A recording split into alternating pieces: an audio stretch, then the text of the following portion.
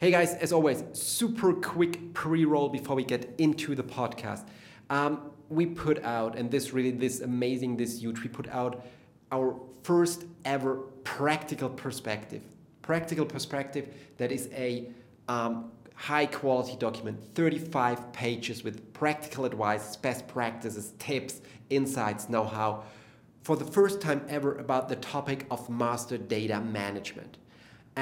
If you're into that topic, if you're dealing with data at all, with master data management, in particular with business intelligence, anything that is related to data, you should really check that practical perspective out. You can head over to our blog.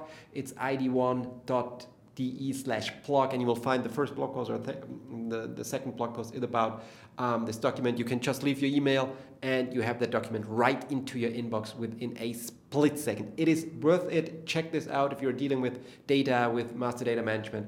Absolutely worth a read. Absolutely for free. Absolutely valuable. And now to the podcast.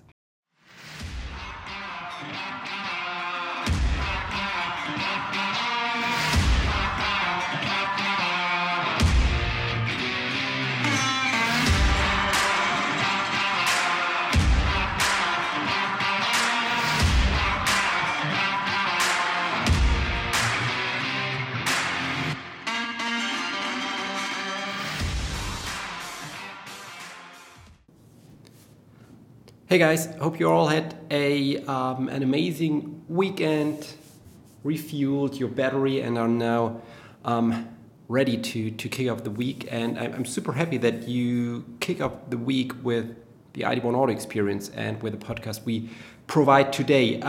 It will be something new we're going to try today. In case, or if you're a regular reader of our blog, on our website id1.de/blog, you may have already noticed that we've started a new concept. It is called Business Perspective, and with this concept we provide our view on business, on technology, on business intelligence, of course also on the aviation industry, once a week. So we provide our opinion on current topics and what we think about current developments in those different fields. And the first perspective I've written, it was my pleasure to do the first one, is about, of course, aviation, as I'm still a aviation guy, and it is about the Chinese aviation and airline market. And I'm trying to, and this is what I will do in this podcast too, I'm trying to answer the question, or shed some light actually on the topic, or the question, if the Chinese airlines, the Chinese aviation industry will dominate the market in the next 5, in the next 10 years, in the next century. Let me give you a little bit of backstory why I would like to talk about that topic. I think this whole corona pandemic, you know that it turned the airline industry, the entire aviation industry actually, upside down. And I think the aftermath of COVID-19, this is really going to redefine the entire airline industry, the entire aviation industry. The interesting thing is, up to now, Chinese airlines and all the big players from China, China Southern, China Eastern, China Airlines, and all of the low-cost airlines, they seem to handle this whole pandemic much better than competitors from Europe and the United States. And I would like to give you with this podcast a little bit of insights why this is the case and what that probably means for the future of the aviation and airline industry. So I guess suppose you deal with airlines and aviation, or you're somehow interested in these topics. And I think in that case, I'm actually pretty sure you've read or heard that sentence 1 billion times the last month. COVID-19 has a devastating impact on airlines. It has a devastating impact on the global aviation industry. And we all heard about the parked aircraft, the reduction of fleet size, plumping passenger numbers, and probably the biggest layoff we've ever witnessed. And you can read it every day in the news. Lufthansa is going to lay off XYZ employees, United Airlines, American Airlines, Iceland, whatever airline it is. They are all, at least European, or most of them, not all, most of them are planning to lay off employees to reduce the number of aircraft, and on and on and on. I think the interesting thing is, once we leave that macro picture of this entire pandemic, and once we dive into the details, we can see that COVID-19's impact on airlines is quite different. And, or to say it in other words, the regions and airlines have responded and have handled the pandemic differently. Now, in fact, this is primarily linked to COVID-19's intensity in the region. Of course, this is the most important reason. Especially Asia, I would say, except to India, or except India, Asian airlines seem to manage the pandemic more effectively than Europe or European and United States carriers. Now, moreover, when analyzing single airlines, there are two aspects from my point of view that are really apparent. First of all, low-cost airlines are doing better. All over the globe, low-cost airlines are doing better during this whole crisis. And this is obvious, right? It is due to their lean or leaner cost structures and to their, I would say, they have basically better possibilities to. There was one airline I've talked to. They mentioned that word. They have better possibilities to hibernate. They've shut down their entire operations during the months of May, June, July, and they had better possibilities to do that than the large network carriers.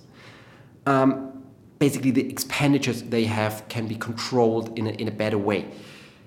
The second aspect is that network carriers with a high percentage of international traffic, they are significantly more under pressure due to the global travel restriction. That applies, of course, to the European airlines, but also to the US airlines. And beside those aspects, Chinese airlines really seem to stand out. First, they were really ultra fast to pivot to freight when COVID started. This was really amazingly to see how fast they converted their operations into a freight-focused operations, much faster than European airlines, much faster than US airlines. And they've also managed to avoid taking on large amounts of debt, or how to say, significantly diluting shares throughout the crisis. And that all helped Chinese airlines to even expand during the downturn, completely unlike airlines from Europe and the United States. On top of that, Chinese airlines have the advantage to rely on a immense and huge domestic market. While European airlines are heavily struggling with international travel restriction, the Chinese government has supported they even call it a revival in the domestic travel industry. And the government also has been helping airlines to expand even in this environment. Now, with all the developments, Chinese airlines seem to do much better than European and US competitors. Although state support isn't unusual in China, the balance sheets of Chinese airlines are much stronger at the moment compared to European and US carriers. And moreover, we haven't seen massive layoffs at Chinese airlines as we did in Europe and the US. So, long story short, what does that mean for the future? First, I'm highly convinced that European and airlines from the United States won't drive or won't have the ability to drive massive innovations at least in the midterm future. And this is simply, it's a financial issue, right? When taking a closer look at European airlines, at US airlines, you can observe that almost all innovative projects were stopped or paused. Actually, only really business relevant projects are still ongoing.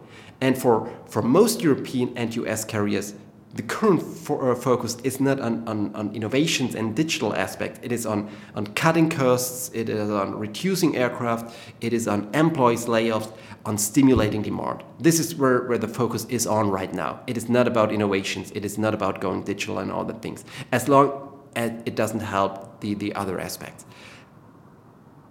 On top of that, or say it differently, resources in terms of human resource, but also financial resources to drive innovation, they are simply not available at the moment in Europe, in the United States.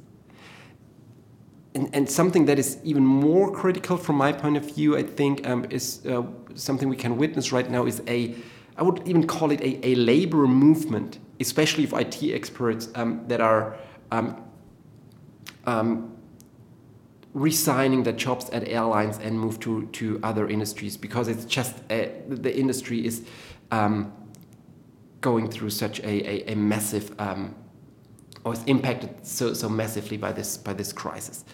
Now, Chinese airlines are simply in a much better shape, financially well equipped. They can rely on a robust domestic market, and there are no workforce issues. And that actually is, from my point of view, the reason why, or if Chinese airlines play the game the right way, we are probably, from my point of view, at the Chinese, I would really call it that way, we are at the Chinese aviation century's advent. That means on the other side, Chinese airlines will take over market share from US and European airlines, and on the other side, if they play the game right, they have the ability and the possibility to drive future innovations.